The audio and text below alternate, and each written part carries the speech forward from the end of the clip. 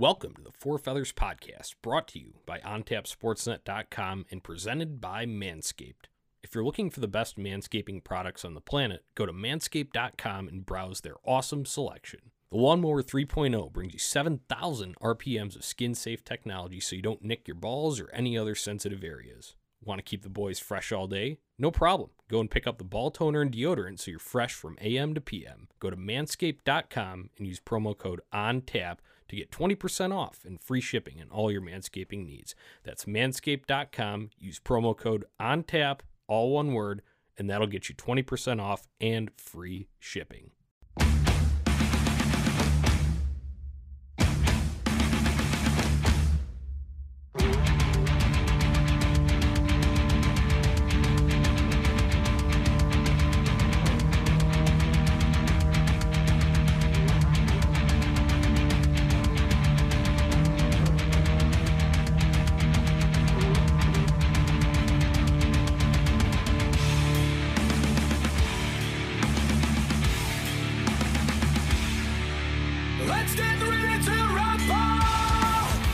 Hello, Blackhawks fans, and welcome into the Four Feathers postgame show. I am Johnny Nani. Ron Luce is joining me tonight to break down a Blackhawks 5-4 overtime loss. Unfortunately, Blackhawks lose their fourth straight to open the season, but they did pick up a point, and it was probably their most competitive game of the year. So, Ron, how you doing tonight, my man? You know what, Johnny, considering the outcome of the game obviously being a loss, I'm actually not in the dumps like I thought I would be tonight. Like you said, the Blackhawks were actually competitive tonight.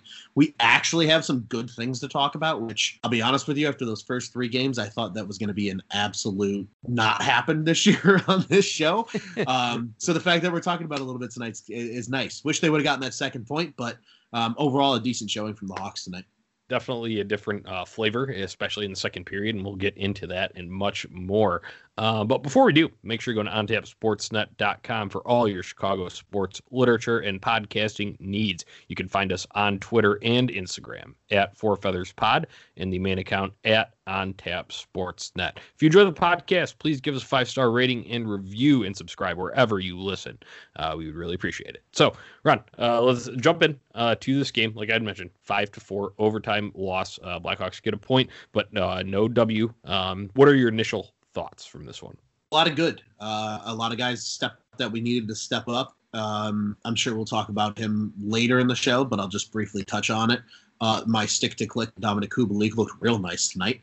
Had to pump that one. I felt really good about that one tonight. But no, overall, I think like I said, there was a lot of good to actually take away from this game. I think there's a lot of things that I still have personal question marks about, especially once you look at the score sheet and kind of go, oh shit, like, especially time on ice. I know that's something we've talked about already on this show before. But again, it's something that the Brinkett said after Sunday's game. They got to play a full 60. They still haven't. If we're just calling a spade here, they haven't. And you saw it tonight. And I know we're going to dive into that here when we talk about that third period. And, but overall, their first competitive game of the season, they actually looked like a hockey team tonight. So I know we don't love silver linings, but that's a silver lining that I'll take. Ron, it's a season of silver linings. So that's what we're going to have to go for, especially in something like this, because, ultimately, if you were in like a chase for points and we're thinking, trying to make the playoffs here, this one stings and we're probably really pissed off. But instead, we're a little bit excited that it was actually some watchable hockey from the Blackhawks here. And, they did look really good in the second period. And like I said, we'll get into that as the period by period breakdown comes along. But this was our first look at Kevin Lankinen tonight. And Ron, I know it was another 5-goal performance, that the Blackhawks goalies let up. But I will start by saying that I think Kevin Lankinen played the most composed game out of any of the netminders. I don't know if you want to start with anything on that, but just from an overall initial thoughts, that was one of my takeaways. Yep, echoing exactly what you said. I mean, he was 19 for 21 in terms of even strength saves. But he looked good. I mean, yeah, an 821 save percentage on, the surface. You would say, oh, well, this is another gong show performance from the goaltender. Lankinen actually made a lot of really good saves that kept his team in the game and actually took them to overtime. So if you ask me, as of today, right now, Friday night, Lankinen needs to get the net against Detroit. I think he, like you said it perfectly. He played the most composed game of the two so far. We joked about the Delia flop and the Delia flail that we saw a lot of the last two games. Malcolm Subban just looks completely lost as an NHL goaltender. And, obviously I would love to be able to root for the guy and him become, what people thought he would be when he was a first-round draft pick way back in the day for the Boston Bruins. But he just hasn't become that. And I agree. I mean, Lankinen right now, he looks like the most composed goalie. And if he's going to be that guy, if he's the best of the worst right now, and that's how the season plays out, you got to let him ride the net. So agree with you 100% though, Johnny. Most composed game by far by a Blackhawks goaltender through 4. Yeah, definitely. That was just something. Maybe it's just a style with which he plays as well. He's a little more stationary. You saw Delia going out, and obviously one of the goals against him in a game against Tampa was a result of him playing the puck and then not being able to get back into position. So Lankinen does not do that as much. He's not going to go out and play the puck. So maybe that gives you a little more stable feeling there. But just from his movement, from post to post and whatnot, just looked a little more composed. That's the word I would go with for Kevin Lankinen. But anyway, that was just like an initial takeaway here that I had. Another one was Line Blender, very much in operation tonight. Patrick Kane seemingly playing all up and down. And Patrick Kane, then again, is reason alone enough to watch this team. So we'll get into it because that will come with the fun stuff in the second period. So first period, though, switching up pairs here, Ron. Murphy and Zadorov starting together, Boqvist and Keith, and Mitchell and DeHaan. Interesting. I think it was kind of a comfortability thing. If you're not going to scratch Boqvist, put him back with the most veteran guy that you have there. Yeah, and it absolutely made a ton of sense. But at the same time, a little weird tonight. I think because of Keith being paired with Boqvist, we didn't see the normal workload that Keith would usually get. He was actually the 4th leading ice time getter of the Blackhawks defenseman tonight with just over 20 minutes. Calvin DeHaan playing just over 21 minutes, but that Murphy-Zadorov pairing mentioned played a lot of ice time tonight. Zadorov played, 24 and a half minutes. Murphy almost played 27 minutes tonight, which is crazy. Boqvist's only getting about 12 and a half minutes again tonight. And I almost feel like, it's great to see Duncan Keith out there and, kind of being that mentor to him. And Dunk's had a good night, 2 assists from him. Boqvist also getting an assist in this one. But if you don't feel confident enough to play the kid, you might as well just scratch him. Let one of these other kids, give me Kalynuk, I know Carlson and Kalynuk had to be, sent to the taxi squad in order to get Lankinen and Hagel into tonight's game. But, give me one of these kids and as we said on the last episode, let Boqvist go down to the A and be the guy, play 23 to 25 minutes a night, make mistakes, learn from them, et cetera, et cetera. And I kind of feel the same way about Ian Mitchell. I mean, I love that he's playing with DeHaan. I think he's the perfect guy to pair with Ian Mitchell. But, why you only get to play Ian Mitchell 14 minutes? If you're so confident in these kids and letting them play, then why aren't they playing? And I get it. You're in this game. You want to try and win. I understand that. But, yes, Mitchell made a couple of plays tonight, but overall he didn't play an awful game. I think that warranted more than 14 minutes of ice time. And we all know that Boqvist looks like a deer in the headlights. So I like the move. I don't mind switching up pairings and letting kind of Keith be his guardian angel, so to say, with Boqvist. But even then, we still saw Keith out there with guys like Zadorov and Murphy at times because, they really played with 5 defensemen, especially later in this game. I like the shakeup. I'm glad they didn't shake up the Mitchell and DeHaan pairing, though. But, yeah, if Boqvist isn't going to work with Zadorov, you might as well throw him with Keith. I think that's the only other guy I would feel comfortable personally putting Boqvist with. Yeah, so I just wanted to point that out because that was right from the get-go here. So let's kind of get into some of the scoring here. Talk about that Mitchell-DeHaan pairing. They get burned, maybe DeHaan more so on this one after watching the replay a couple times. But it was a play through the center of the ice, kind of in transition. And DeHaan looked like he got caught a little bit flat-footed with Ian Mitchell already pinching up along the wall. So Verhaeghe gets behind. He was a great acquisition, and he burned the Hawks again. Gets in and it slips behind DeHaan and beats Lankinen to put the Panthers up 1-0. So Mitchell, not all his fault there, but that could also be a factor. You go and look at who was there and what was the setup on that play. That could be a factor in what led to the lower ice time that you mentioned earlier, Ron. Yeah, especially I think just because of how early it was in the game too, right? I mean, when that happens kind of out the gate, maybe Colliton's thinking, okay, maybe he's a little rattled. Maybe we'll try and let him, kind of breathe a little bit on the bench before, trotting him back out there and putting him in a high leverage situation. So I guess I get that to an extent, but yeah, overall, I mean, Verhaeghe's a good player. He is playing on the top line with Barkov, who to me is one of the most underappreciated centers in the NHL. And Anthony Duclair, who, even though he didn't have success in Chicago and Arizona, has found some success playing in these, kind of higher roles with certain teams like he did last year with Ottawa. And then obviously now this year with Florida, he looked good. So it's a good line that they have. That's their top line, at least it was for tonight. So, the kid's going to make mistakes. We talked about it in the preview episode not too long ago.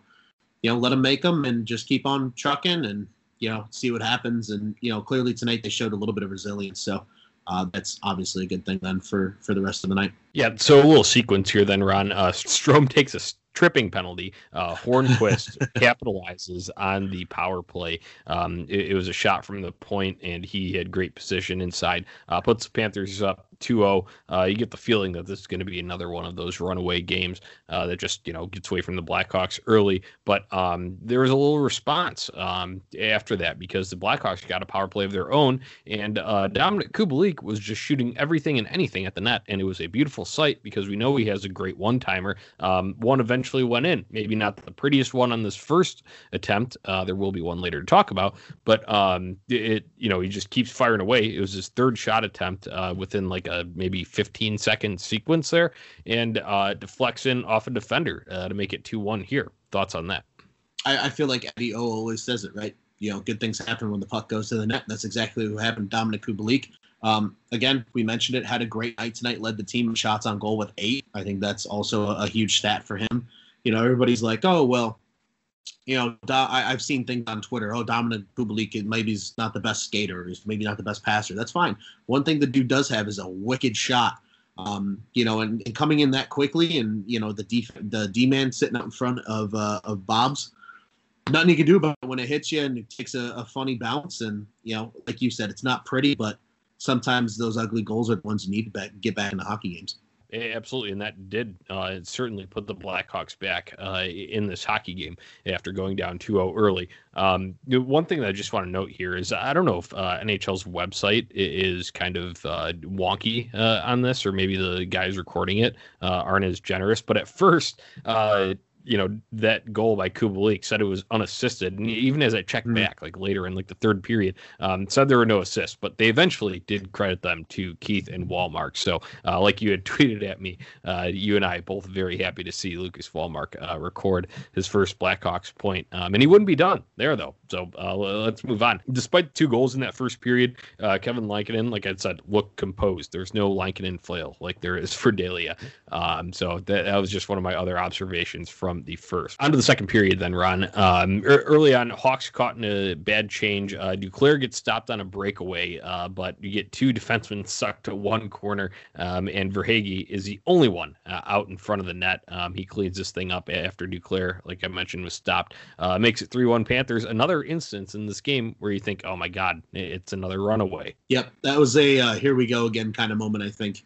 I know there was a lot of chatter, not only on Twitter, but also in our Four Feathers chat as well, of, is this going to be another 5-2 game? Like, it really started to have that feel after that second Verhaeghe goal. After that, though, one theme that I also had for tonight was Hagel in the fourth line. We got Brandon Hagel, like we mentioned, Kevin Lankinen making his debut.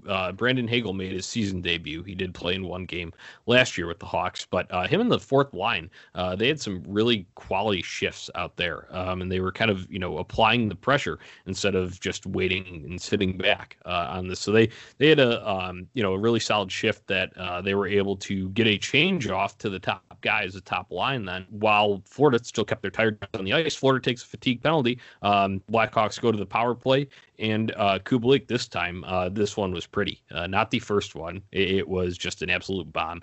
Exactly what you love to see coming over from Keith. And Wallmark was the one who won the draw to get it back to Keith there. So you had to love that as your stick to click, Ron. Absolutely. I told you, man, I was pumped. As soon as he scored that second goal, I got really excited. I was like, okay, I think I made a good stick to click pick here tonight. I'm pretty happy about that. But yeah, like you said, I mean, good stuff from that fourth line tonight. I really enjoyed watching Brandon Hagel. He's like the perfect energy player that this team needs on that fourth line. There was points, I know skipping ahead a little bit here, but there was points in that third period where he was almost like, you could tell he was out of gas, but he was still giving it 110% as he's skating like toward the bench to go try and get a stick check as he goes for a change. Like, that's what I love to see, especially out of young guys like this. Hagel was a huge scorer in his WHL time. I think he was like a 100+ point scorer in that overage season before he signed with the Hawks. And now look at him, he's not afraid to be that guy. He was the leading goal scorer last year for Rockford, which shows he has a scoring touch, but he's not afraid to be that energy player. He understands what his role is and is able to go out and do it. And I think it's a testament to that whole fourth line. Kampf, Carpenter, that whole group looked great tonight.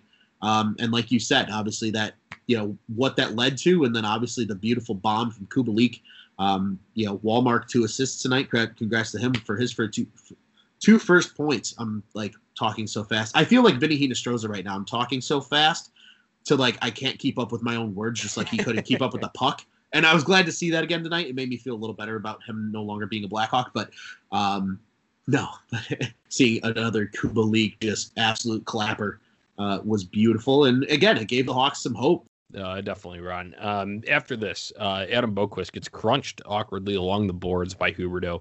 Went to the locker room, didn't return for the rest of the second, but luckily he did return when they did start the third. You talked about Zadorov getting a lot of minutes, so maybe it's more noticeable. Everyone's going to make mistakes out there, but he had a bad kind of turnover. It was a very softly played puck over to Murphy as he was retreating from kind of in between the blue lines. And that led to some quality possession by Florida and some chances there. Ended up hitting the post very easily. Could have been burned on that one. So I just wanted to point that out because,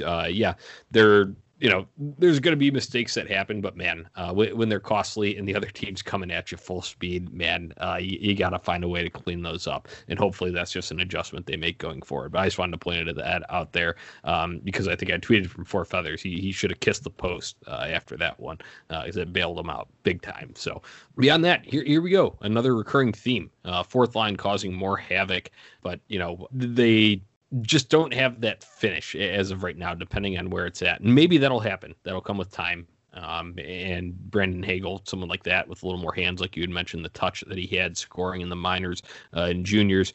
Hopefully that can help translate and bring a little more offense to that line because they create the chances. It'd be nice to just fucking bury one at one point. So other than that, this is where the line blender kicked in. You got Kubalik, Strome, Kane playing together. I think Kane, someone said that I think he's played with every line. Feels like it. And might as well. Might as well just let the guy run. So another thing that we talked about, despite Ian Mitchell's low ice time, just another takeaway from in the second frame here before we get to the highlight reel at the end. Ian Mitchell, despite, getting sucked up early on, that led to one of the early goals for the Panthers, makes an absolutely excellent recovery on the Huberdeau breakaway in the mid-late stages of the second period. So I just wanted to point that out too.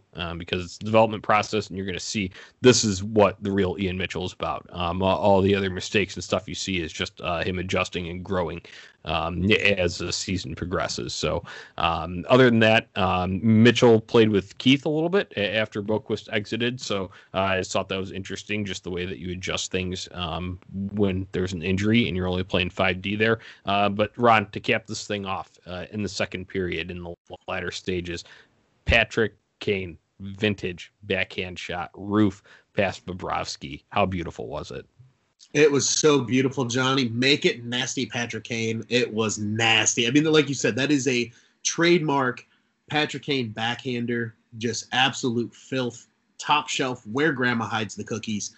It was unbelievable. What a way to end the period, too, right? I mean, that was scored with, 50 seconds left in the period? I mean, you can't beat that for a momentum shift going into that third period. And honestly, I think that really helped the Hawks coming into that third period, be able to hang with Florida and, get to the point where the game got to tonight. Because if you're going down one, maybe some of these young guys are like, all right, we still got a chance, but we are still losing. When you're tied, it's a whole different mindset. You're like, hey, it's 0-0. Let's go out there, take care of business, win the third period, and we can get out of this with a W. Obviously, that didn't happen tonight, but you got to feel good if you're a team, like the Hawks, who admittedly have obviously struggled through the first three games, feeling like they're finally starting to contend with some good teams. I mean, Florida's a good team, whether people don't, realize that or not. And so that was exactly what the doctor ordered at the end of that second period there before they entered that final frame of play.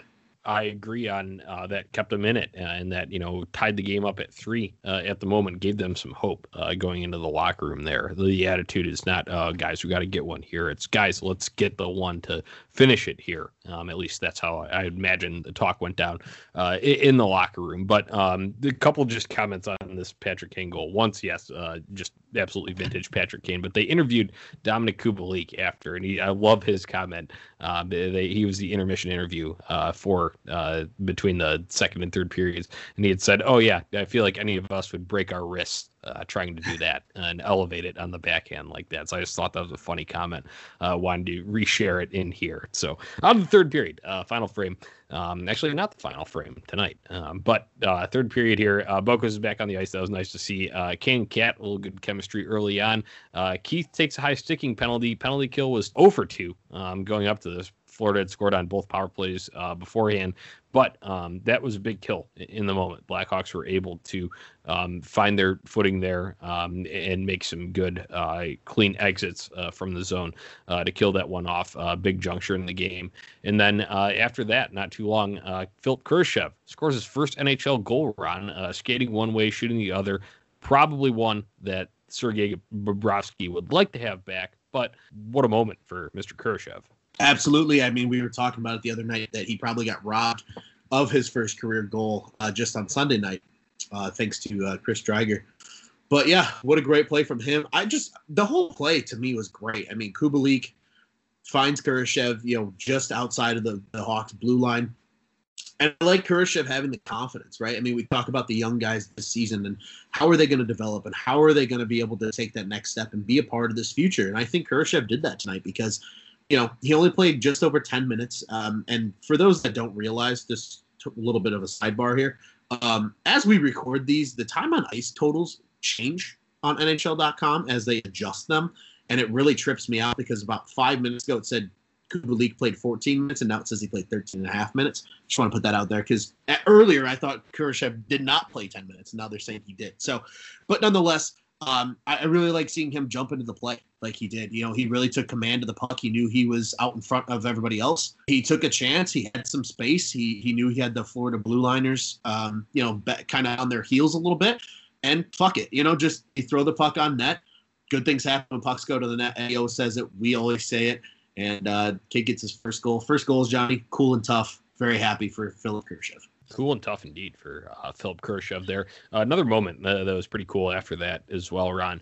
If you remember when Adam Boqvist scored his first career goal last year, it was a game at Anaheim, I believe early like November. It was just after a power play had ended, but Adam Boqvist ripped one from the top of the left circle. And who was out in front screening? Kirby Dach. He was the one that picked up the puck, brought it to Adam Boqvist. Adam Boqvist returns a favor to Philipp Kurashev tonight. He was the one that collected that puck and brought it to him. So I just think that, it's a small thing. It's, kind of just like sentimental value, whatever it is. But I think that is, the part of, these guys are here for these other teammates' first milestones. I feel like that's something about building chemistry, building a core of guys that are going to be playing together for years to come. So I just thought that was a cool moment and wanted to insert that in here as well. But that gave the Blackhawks their first lead of the season, Ron. That was great for a whole minute and 22 seconds until Ryan Carpenter takes a hooking penalty, and Keith Yandle scores on the ensuing power play to tie it back up at 4-4. Definitely deflating. Yeah, what is the worst name in the English language?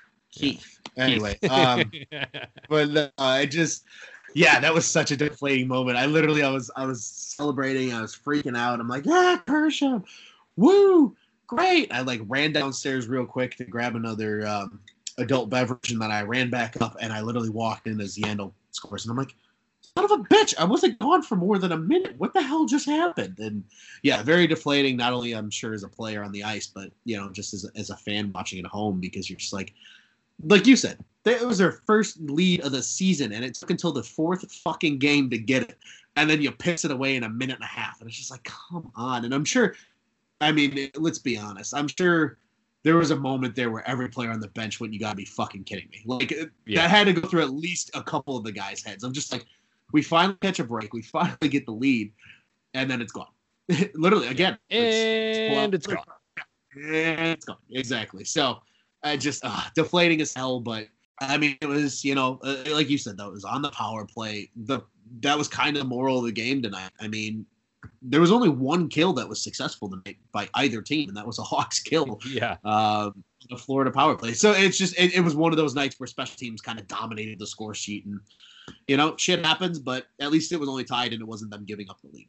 Yeah, 3 for 4, Florida on the power play tonight. So Blackhawks only with one kill. That comes after a stretch of decent ones that they had in the first game against Florida and the second game against Tampa Bay. So definitely something to clean up as they go forward and take on Detroit this weekend. But last takeaways from the third period were Calvin DeHaan had an excellent breakup to bring up a scoring chance. And just a reminder that we at Four Feathers Podcast are very pro Calvin DeHaan.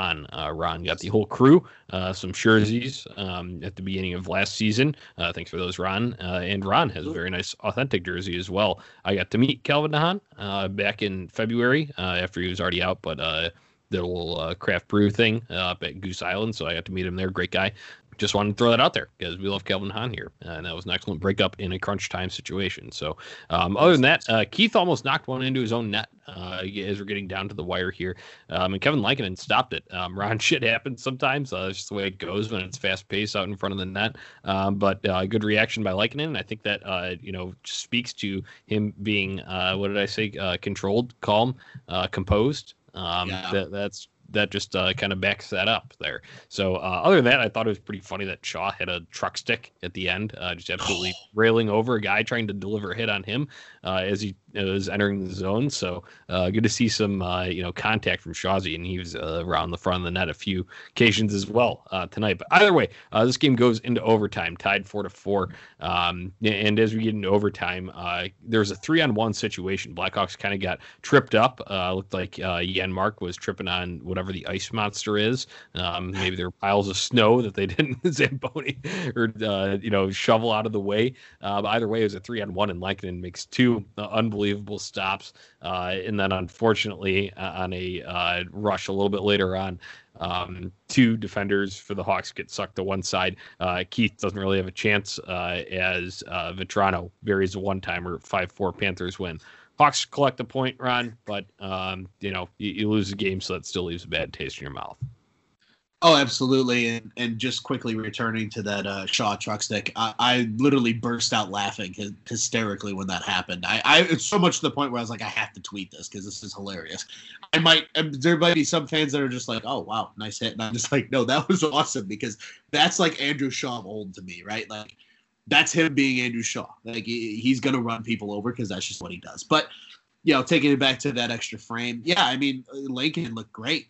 That 3-on-1 scared the shit out of me. I was like, and not only was it a 3-on-1, ladies and gentlemen, for those that maybe didn't see the game, DeBrincat was the one back. And this is not a shot at DeBrincat, but naturally I'd feel better if there's a defenseman back there than there is a winger. But as you mentioned, Lankinen, unbelievable stop. The Hawks had a couple decent rushes in that overtime period, but as you mentioned, defense gets sucked to the one side, and Vetrano was a good enough player when he's that wide open that he's going to bury a one-timer if you give it to him right in his wheelhouse, and that's exactly what happened. And Florida gets the second point tonight. Unfortunate, as you mentioned, obviously we were all really hoping and rooting for the first Blackhawks dub of the season, but they're going to roll into Friday 0-3-1, which is unfortunate, but Detroit sucks, and they're coming down. But again, a lot of silver linings, though, and I'm sure we're each gonna have a couple things we want to dive into a little bit here about this game because it wasn't all bad, believe it or not, as crazy as that sounds. Yeah, so I guess mine for observations here is your best offensive period of the season to date came in the second period. Absolute domination at 5-on-5, 65.38% of the Corsi attempts in your favor. You had scoring chances were 9-4 in that middle frame in favor of the Blackhawks. Things are trending there. So whatever they found that clicked well in that second period, let's recreate that in practice and carry it over into this weekend series. What do you say, Ron? Absolutely. I 100% agree. Yeah, I mean, there was a lot to be happy about tonight. I think just kind of summing it all up, nice to see Walmart finally get on the score sheet. I think he played a really important role in this game. He got some time with Kane, got some time with other guys as well. He played 16 minutes. Crazy to see Andrew Shaw and Matthias Janmark play the ice time they did. Shaw just shy of 19 minutes. Janmark played over 19 minutes tonight, which I think is absolutely bananas. But overall, a lot of good things, though. Dominik Kubalik, 3 points. Can't be mad about that, especially only 13 and a half minutes of ice time. He took advantage of his ice time, made the most of it, showing that he can be a scorer without Jonathan Toews, which I think is an important thing for him to do. You know, he needs to prove to this team that he's not just hey, I leech off of good players and play better when I play with elite talent. You know, even when he wasn't playing with Kane, he was, still getting the job done. Kurashev's first, always awesome to see that. Kane is still nasty. Nice seeing points for checking here right now. Oh, okay. They finally updated it. So 4 defensemen registered points tonight. Everybody except that Dahan Mitchell-Perrin at least had an assist. Keith having a second assist as well. And Lankinen also huge takeaway from the night. Like you said, most composed goalie so far through the first 4 games where we've seen both Delia and Subban. So a lot of good things, but they get 2 days off, which I think is going to be big for this team. Just kind of reset mentally, and you get to come home. You know, your first 4 games are all in the Sunshine State. Now they get to come home on Friday night, and I pray to God that the UC has at least some sense of humor and sense of where the fans, feel like they do, and it's just one of them things, man. Detroit sucks. They better be pumping through the speakers on Friday night, and I'm looking for some good things to happen from this Blackhawks team. They're coming home, and Carl Soderberg joins the team. I think that's worth mentioning. Might not be a lot to a casual fan, but another center that is going to add depth to this team and can kill penalties. Maybe he brings a little bit of a spark, and it helps balance out some of these lines that were otherwise a little shaky through the first 4 games. So looking forward to it and hoping for some good things to happen come Friday night against Detroit at the United Center. Yeah, absolutely, Ron. And I think with that, you summed up a lot of those observations, the final ones that we have here. My only other one is Zadorov just needs to be more sure with his passes, especially if he's going to see that level of ice time. You can't have what happened in the second period as he was pussyfooting it over to Connor Murphy and completely letting the Panthers have a 35-second full-on blitz at Kevin Lankinen. So do your goalie some favors. Do your forwards trying to back-check some favors as well. Make the sure pass and make a hard play. Hey, if you zing it past Connor Murphy, but it goes off the boards and he's able to collect it and at least chip into the other zone, okay. It's not ideal, but it's better than letting the opposing forwards come in with speed as you're flat-footed. So that was just one of my other observations here. All right, let's move on to what's on tap next. What's on tap next is Blackhawks versus Red Wings, as Ron was alluding to, Friday, January 22nd, 7 p.m. Central Time on NBC Sports Chicago. Detroit sucks. We all know it. Yeah, absolutely. They do have 1 win so far. Ron, I'm trying to get the live update here on what happened with them tonight. They won tonight. They won in overtime again. So yeah, now that brings their record to 2-2-0. The Red Wings are. They split their opening series with Carolina, and now they have split their second series with Columbus. So Detroit, not the last year's Red Wings, Ron. I have this in here. A little more pop for them. It's not excessively massive names, but Bobby Ryan, fairly well known. You used to pot goals at a pretty decent pace, and then they got Vladislav Nemesnikov too, a guy who's kind of a shit disturber around the net, and he can kind of do a little bit of everything. So add those to the young core that they have coming up, and guys like Dylan Larkin there. It's a different Detroit team this year for sure. That I think we're going to see. Absolutely, and just to add to that, they on the back end as well, they bring in John Merrill on a 1-year contract, a guy that's kind of been known as a stay-at-home defenseman for most of his NHL career. Troy Setcher, a guy that if anybody's watched Vancouver games is probably a little familiar with. They brought him on a 2-year contract. So they added some nice depth pieces, like you said. They didn't add anybody that's going to take this team over the moon by any means, but they've definitely given more depth to their lineup. And as you mentioned, add that in with the core guys like Larkin, Mantha, Bertuzzi, Hronik on the back end. They got some pieces, and there's probably still a couple of years away. But anytime we've seen it, what he did in Tampa, but Stevie Yzerman can run a team and draft talent. He's shown it. And the Tampa Bay Lightning, winning the Cup in 2020, I think is a perfect testament to that. So they're going to come. They're going to come ready to play. They have some good players. I would expect to see Thomas Greiss probably in net. I think he had tonight off. So I wouldn't be surprised if he's the goaltender, but not last year's Red Wings by any means. And to me, a guy to watch out for is the guy you mentioned. Bobby Ryan's got 4 goals already. I mean, he's taken advantage of an opportunity to play in that top 6 and try and kind of reinvent himself. He obviously went through the rehab that he did, took some time to himself last year when he was in Ottawa, came back, was actually very good in the last few games that he played before the end of the season. And they bought him out and gave him a chance to kind of revitalize himself, go somewhere else and earn an opportunity. Detroit said, hey, we can let you play in our top 6. We have the capacity right now because we're a rebuilding team.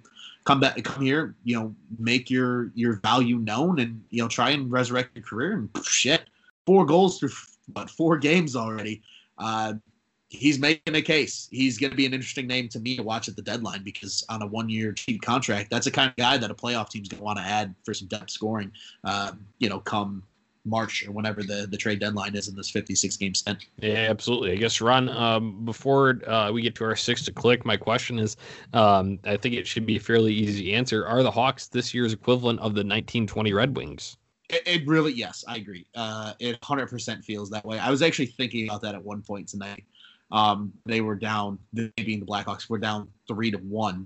I literally had a moment where I thought to myself, I said, fuck, is this team really going to be last year's Red Wings where they can't even win 20 games?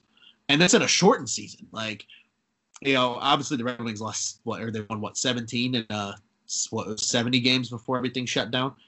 But shit, man, in 56 games, I'm concerned if this Blackhawks team can even win 20 games. But that probably puts them in the draft lottery. So I guess there is a silver lining to that. But nonetheless, still makes it a little harder to watch for us over here at Four Feathers. And let's just, Johnny, I can't take the heartbreak if this team loses to the Red Wings on Friday. I really can't. I can't do it. Yeah, I know it's going to be hard, Ron. The one thing I will say is there was no bona fide superstar with the Red Wings there. So this is one difference that I would draw. Patrick Kane, like I mentioned at the beginning, is reason alone enough to watch this team throughout this year. And then you got some Duncan Keith and potential for Brent Seabrook return. Who knows with Johnny Taves later on in the year. But that alone, and then I think some of the offensive cohesion that you saw in the second period, at least tonight, and for stretches in other parts throughout various games to start this season, Ron, that makes it, I guess, at least the visual of it, because Detroit last year was totally discombobulated. There was no flow to anything that they did at all. It was just spare parts out there clanking around on the ice. So I think there is a little more offensive flow, but defensively, the Blackhawks are that bad. They're that level of the 2019-20 Red Wings. So that's just where we're at right now. So I just wanted to put that into perspective because that's the team that we're facing here upcoming. But either way, Ron, you had a hot night tonight with Kubalik. Is your stick to click? So give us one for Friday evening. Yeah, this one's gonna be tough. So I'm gonna go with a guy that I liked what I thought of him tonight. He maybe didn't show up a ton on the score sheet by any means, but I enjoyed Alex DeBrincat's play tonight. I think he did a lot of good things. If I remember correctly, I think there was one point where he broke up a play defensively coming on the back check.